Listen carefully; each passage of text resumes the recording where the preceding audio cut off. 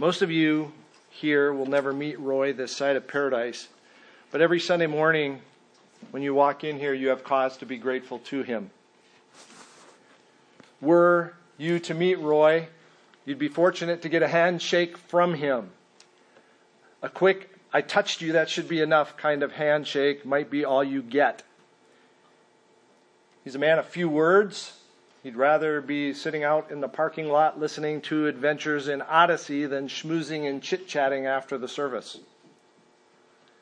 After you knew him for a while, you might get him engaged in 5 minutes of the Green Bay Packers or hunting, but that would be about it. Roy loves his wife, Roy loves his sons, and yes, Roy loves the Packers. Came from the Upper Peninsula of Michigan. But most of all, Roy loves the Lord. I don't believe you will ever find Roy in a pulpit unless you've knocked him unconscious and propped him up. Unlikely he will ever teach a Sunday school class.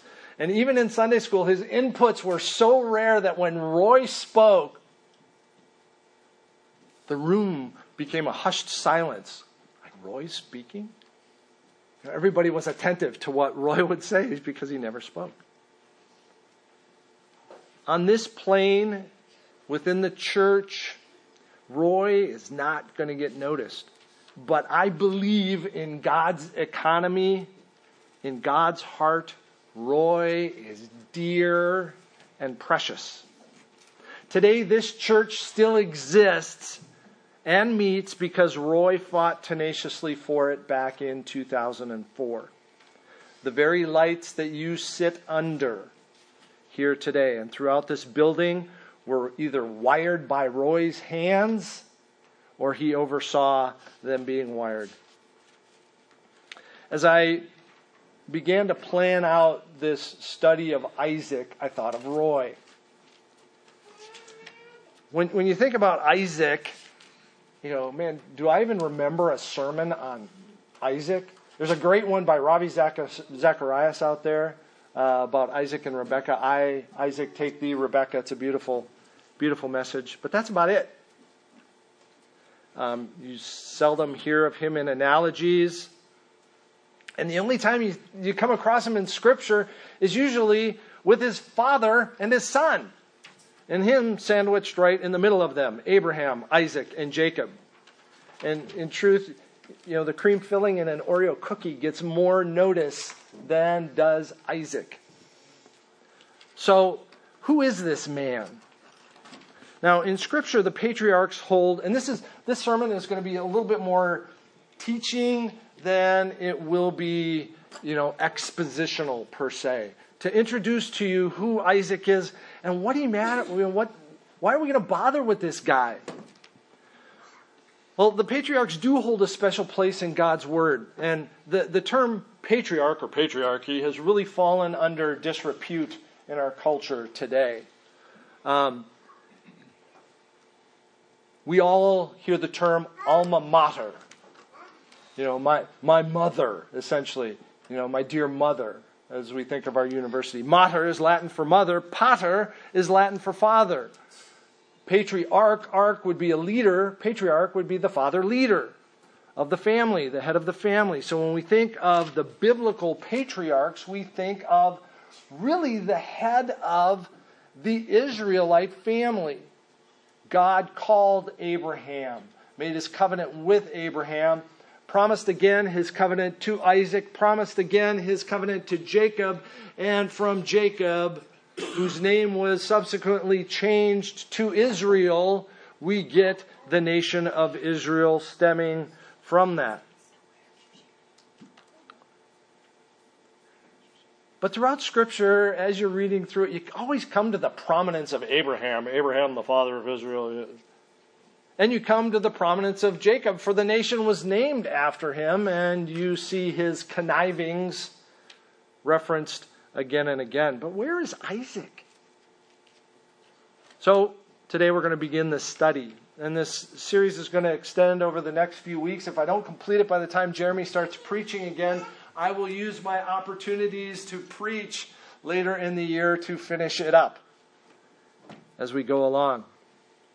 My intention today is, anybody ever flown over the Grand Canyon? Okay, yeah. Oh, man, it's incredible. It's incredible. It's incredible to fly over the Grand Canyon. You can do it very quickly.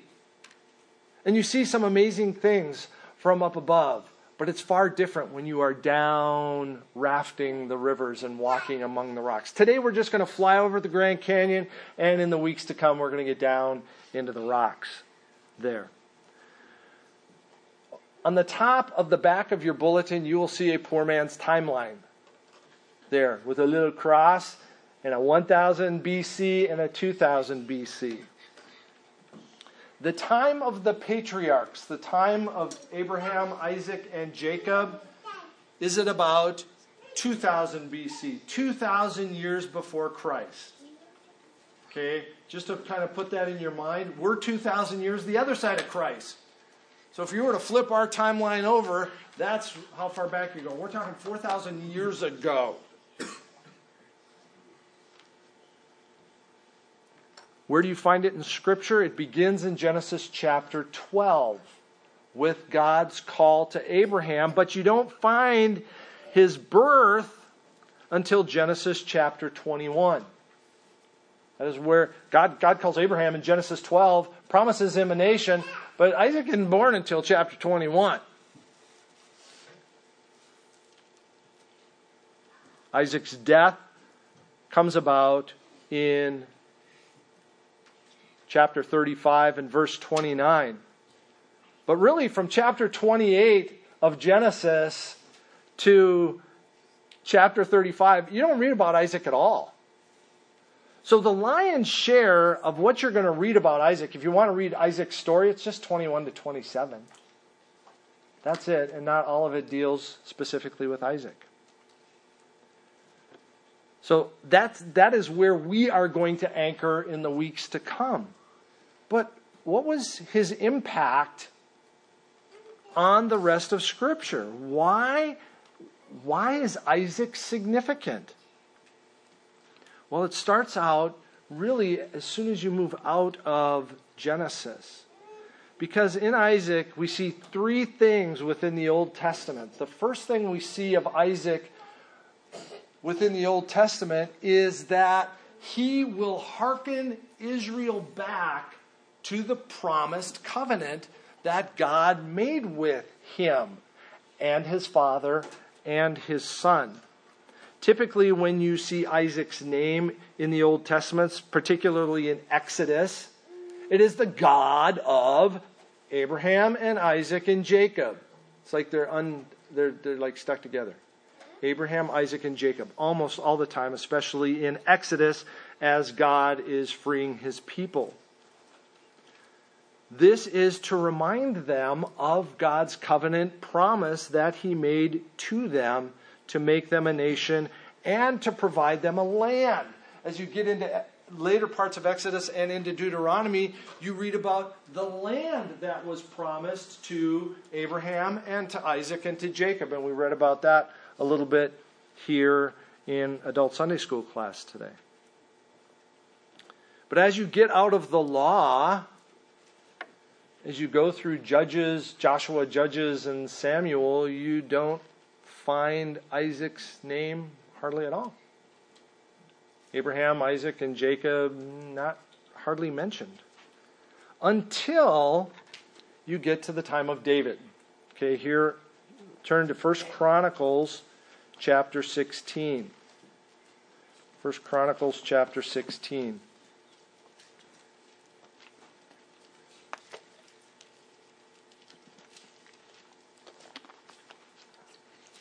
On your timeline, see the little 1000 AD? Okay, that's where we went.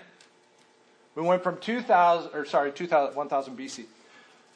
We went from 2000 BC to 1000 BC. David, Solomon, Saul, David, and Solomon are at about the 1000 BC mark. Moses, coming out of Egypt, is at about 1500 BC, right in between the two of them. So just for time's sake, just to kind of give you an orientation.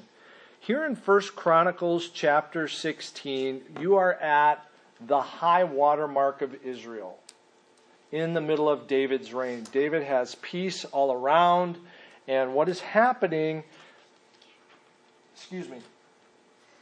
in chapter 16 of 1 Chronicles is the Ark of the Covenant is being brought into the tabernacle. Great time of celebration over all that God has done. I alluded to it as I opened the worship service. I'm going to emphasize it again. If you want to immerse yourself into some glorious prayers to the living God, read all of David's prayer here. Read David's prayer later that I'll bring up in 1 Chronicles 29. And also Solomon's prayer of dedication to the temple. They're staggering and extraordinary in their love of the living God and all that He has done, and exalting Him and referencing our dependence upon Him. So I commend those to you. So here in 1 Chronicles 16, God is going to essentially fulfill His promise to Israel. He has made them a great nation. He has subdued, they haven't driven them all out, but He has subdued the nations all around Him. They have peace. And you will find here 1 Chronicles 16 verses 8 through 36 elsewhere in your Bible. It's also Psalm 105. Okay. It is a Psalm of David. Here is where it takes place. This is what Shauna read to us. Oh, give thanks to the Lord in verse 8. Call upon His name, make known His deeds among the peoples. We are bringing the Ark of the Covenant into the tabernacle. And so David is exalting in the works that God has done. Sing to Him.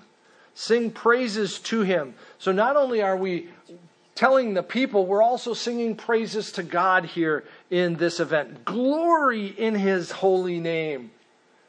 Bask in it. Delight yourself in God. Tell of all His wondrous works. Glory in His holy name. Let the heart of those who seek the Lord rejoice. Seek the Lord in His strength. Seek His presence continually. Remember the wondrous works that He has done. His miracles and the judgments He uttered. O offspring of Israel, His servant. Children of Jacob, His chosen ones. He is the Lord our God. His judgments are in all the earth. Remember His covenant forever. The word that He commanded for 1,000 generations. The covenant that He made 1,000 years ago. It doesn't say that, but I'm just emphasizing that. He made this covenant 1,000 years ago. We didn't exist as a nation 1,000 years ago. You know, we're at the back end of the Dark Ages at 1000 BC. The Reformation wasn't until 1500 BC. 1492, Columbus sailed the ocean blue. So David is going back 1,000 years and exhorting Israel to remember the covenant. Remember His covenant forever. The covenant He made with Abraham. And notice what he says. His sworn promise to Isaac.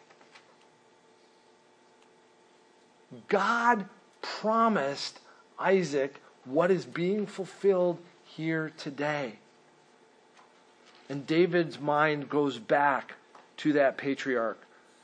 Ultimately, verse 17, which He then confirmed to Jacob as a statute, to Israel as an everlasting covenant, saying, to you I will give the land of Canaan as your portion for an inheritance. So, we see as you go through Exodus, God's promised covenant. Here we see the fulfillment of God's promised kingdom. Both here as the ark is brought into the tabernacle still being a tent, but then God puts on David's heart to build a temple. And because he was a man of war, a man of blood, he is unable by God to build that temple. God says, your son, Solomon, will build it. But David provides the provision, which is what I read at the start of worship in 1 Chronicles chapter 29. And even then, as David is bringing in the offerings, as he's looking at the promised kingdom fulfilled all around him, he hearkens back again to God's faithfulness as he calls them to remember back to Abraham, Isaac, and Jacob. Verse 17 of 1 Chronicles 29 says, I know, my God, that you test the heart and have pleasure in uprightness. In the uprightness of my heart I have freely offered all these things, and now I have seen your people who are present here offering freely and joyously to you. O Lord, the God of Abraham, Isaac, and Israel, our fathers, keep forever such purposes and thoughts in the hearts of your people and direct their hearts toward you. David is calling upon God to remember that which he promised.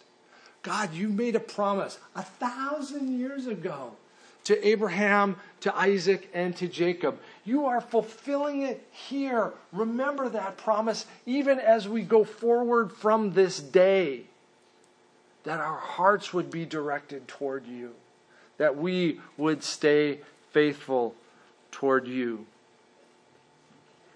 So within the Old Testament, we see God's promised covenant in the person of Isaac. We see the fulfillment of God's promised kingdom also starting out in the person of Isaac, in one of the three. There's another interesting section in Amos. Flip to Amos. If you don't know where Amos is, you can look it up in your index. Ezekiel, Hosea, Joel, Amos, Obadiah. So I got to find it myself. There we are. You rarely find Isaac spoken of all by himself. And when Israel is spoken of nationally, it's spoken of as Israel, essentially Jacob's son, or Isaac's son, Jacob, Israel. But there's a prophetic affection in Amos chapter 7 toward Isaac. He uses Isaac's name. I lost my reference.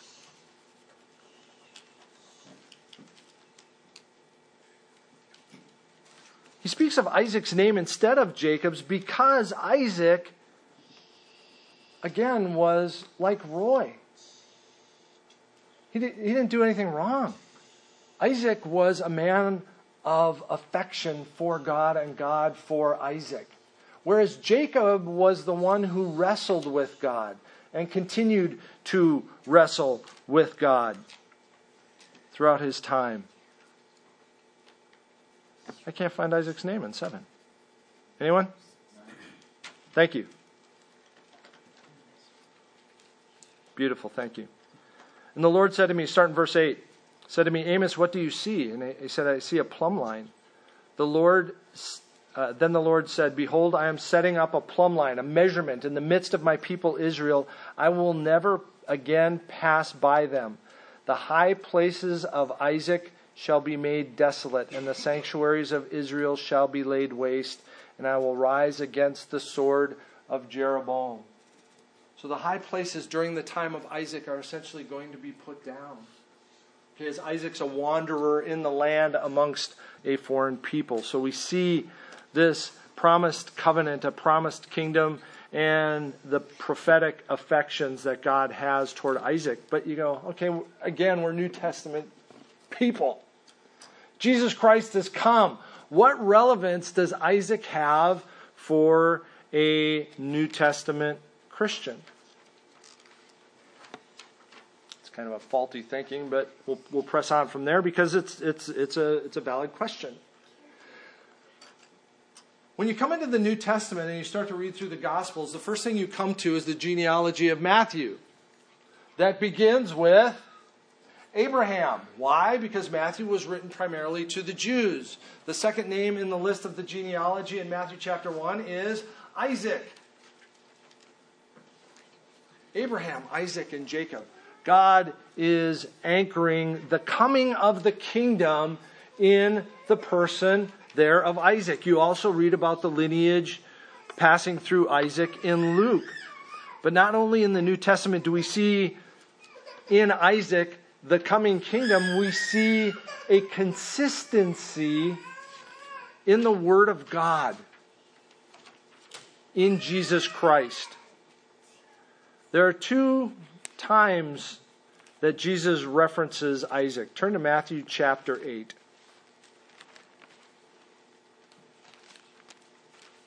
To show God's consistency across the Testaments, bridging the Testaments. Matthew chapter 8.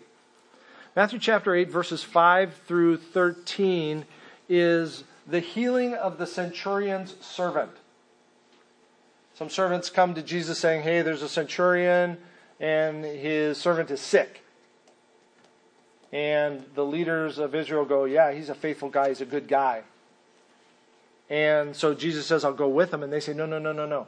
He says that all you got to do is say the word, and my servant will be healed. And Jesus' response to them is, truly, I tell you, with no one in Israel have I found such faith.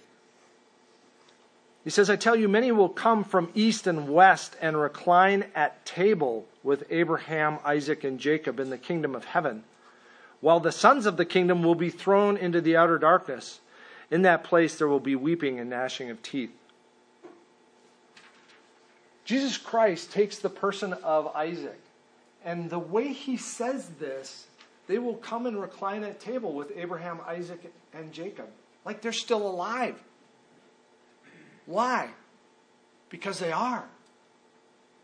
He still exists. He still exists in heaven and will be in the coming kingdom. And people will come, as will this Gentile centurion will come. Jesus Christ is emphasizing in the person of Isaac, there is a reality of the coming kingdom. And those who know Christ will come and recline at table despite their national identity. And there will be some in the family that are not a part of that. The other time Jesus references Isaac is in Matthew chapter 22. The Sadducees are trying to trick Jesus. And they set up a riddle, essentially, a problem. About the man who marries a woman, and before they have children, he dies. And so the brother marries, and he dies, and so on. Who is going to be this woman's husband in the resurrection? Verse 29 of Matthew 22. Jesus answered them and said, you are wrong, because you know neither the Scriptures nor the power of God. For in the resurrection they neither marry nor are given in marriage, but are like angels in heaven. And as for the resurrection of the dead, have you not read what was said to you by God? I am the God of Abraham, the God of Isaac, and the God of Jacob. He is not God of the dead, but of the living. So in both of these examples, Jesus Christ is pointing to the truth of the life to come by going 2,000 years before to highlight the patriarch Isaac. There is a consistency in the Word. As you move out of the Gospels, you see that consistency or this continuity play out. Drew preached last Sunday in Acts chapter 3 and verse 13. Peter brings healing to the lame man, and as he does so, he cites, again, Abraham and Isaac and Jacob. This isn't something new to you people, is his emphasis to them. This same God who raised Christ from the dead is the God of Abraham and Isaac and Jacob. The God of Abraham, the God of Isaac, the God of Jacob, the God of our fathers glorified his servant Jesus, whom you delivered over and denied in the presence of Pilate. In Acts chapter 7, Stephen, a deacon, full of grace and truth, doing great power among the people. Acts chapter 6:8 tells us. He's brought before the council on trumped-up charges. And Stephen begins by making an apology. Not, oh, I'm sorry, but a defense of the faith. And once again, he cites Isaac. Stephen says, I will judge the nation that they serve, said God, and after that they shall come out and worship in this place. And he gave him the covenant of circumcision. That would be Abraham. And Abraham became the father of Isaac and circumcised him on the 8th day. And Isaac became the father of Jacob, and Jacob of the 12 patriarchs. And as you read through Stephen's sermon, you're going, where's he going with this? But what you see with Stephen's sermon is God's faithfulness to the patriarchs in doing what he said he would. What he contrasts that with is their faithlessness to him. God is faithful. He has been faithful from the patriarchs to this day. And you reject him. Even in the epistles, even in Paul's epistles, we see God's constant grace exemplified in the person of Isaac. Turn to Romans chapter 9. In Romans chapter 9, you'll find perhaps one of the naughtiest, not naughty, but naughty, like a tied up shoelace, naughtiest sections of Scripture with regard to God's selection and election in verses 6 through 13. And Isaac is emphasized here by Paul to show God's grace even to us today. In chapter 9, verse 6, it says, "It is not as though the word of God has failed. For not all who are descended from Israel belong to Israel. And not all are children of Abraham because they are his offspring. But through Isaac shall your offspring be named." We're going to find that Abraham next week connives a whole bunch to try and get himself a son that God has promised him. And he does have a son, another son, by Ishmael, or by Hagar, Sarah's handmaid. His name is Ishmael. So he has two sons. But that is not the one that God promised that his descendants would come from, that the nation would come from. Through Isaac shall your offspring be named. This means that it is not the children of the flesh who are the children of God, but the children of the promise are counted as the offspring. In Galatians chapter 4 and verse 28, Paul makes that same argument to the Galatians when he tries to contrast the difference between trying to follow after God by doing good deeds, by works, by trying to be sanctified by my works, or by faith. And he speaks again of both Isaac and Ishmael in Galatians chapter 4.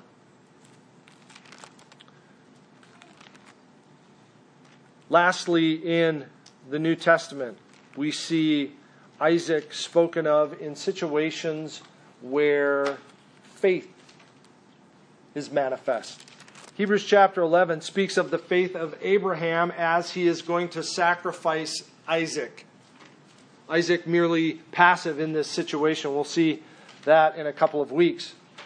But he also speaks of, the writer of Hebrews speaks of Isaac's faith in blessing his sons.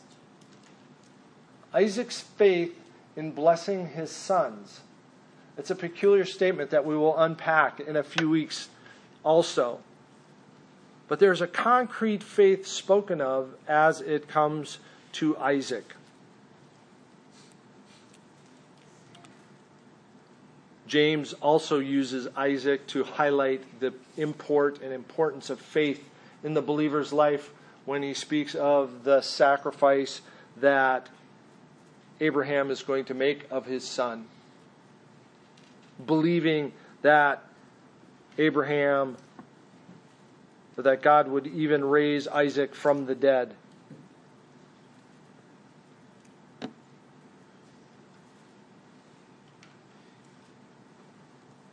So, few today will heed the lessons of Scripture.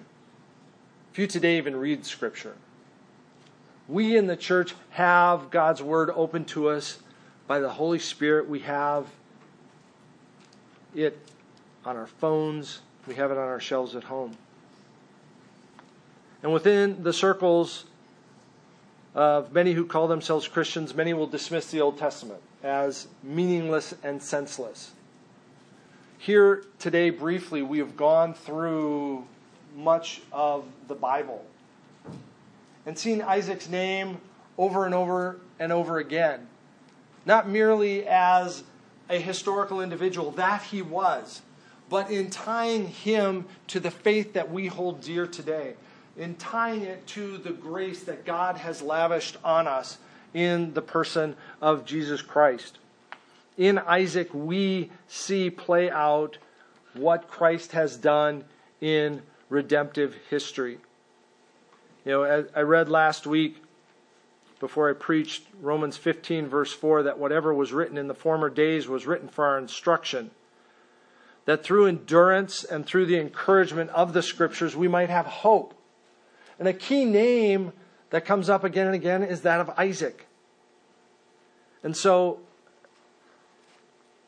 we're going to spend some time looking at Isaac's life and gleaning God's glory and seeing how relevant a man 4,000 years ago is to us today. But before I leave here, let me offer up some encouragement from this. What do I glean from this overview of Isaac? One point is that all of God's Word is relevant. All of God's Word is relevant to us today. I can't go, well, I read about Isaac. Maybe I remember him from a flannel graph as a kid. But all of God's Word is relevant. And if I neglect any of God's Word, maybe not overtly, but tacitly, I dismiss it as irrelevant. Paul reminded Timothy that all Scripture is breathed out by God and is profitable for teaching, for reproof and correction, and for training in righteousness, that the man of God may be complete and equipped for every good work. So all of God's Word is irrelevant. Second thing to note is that there are no little people.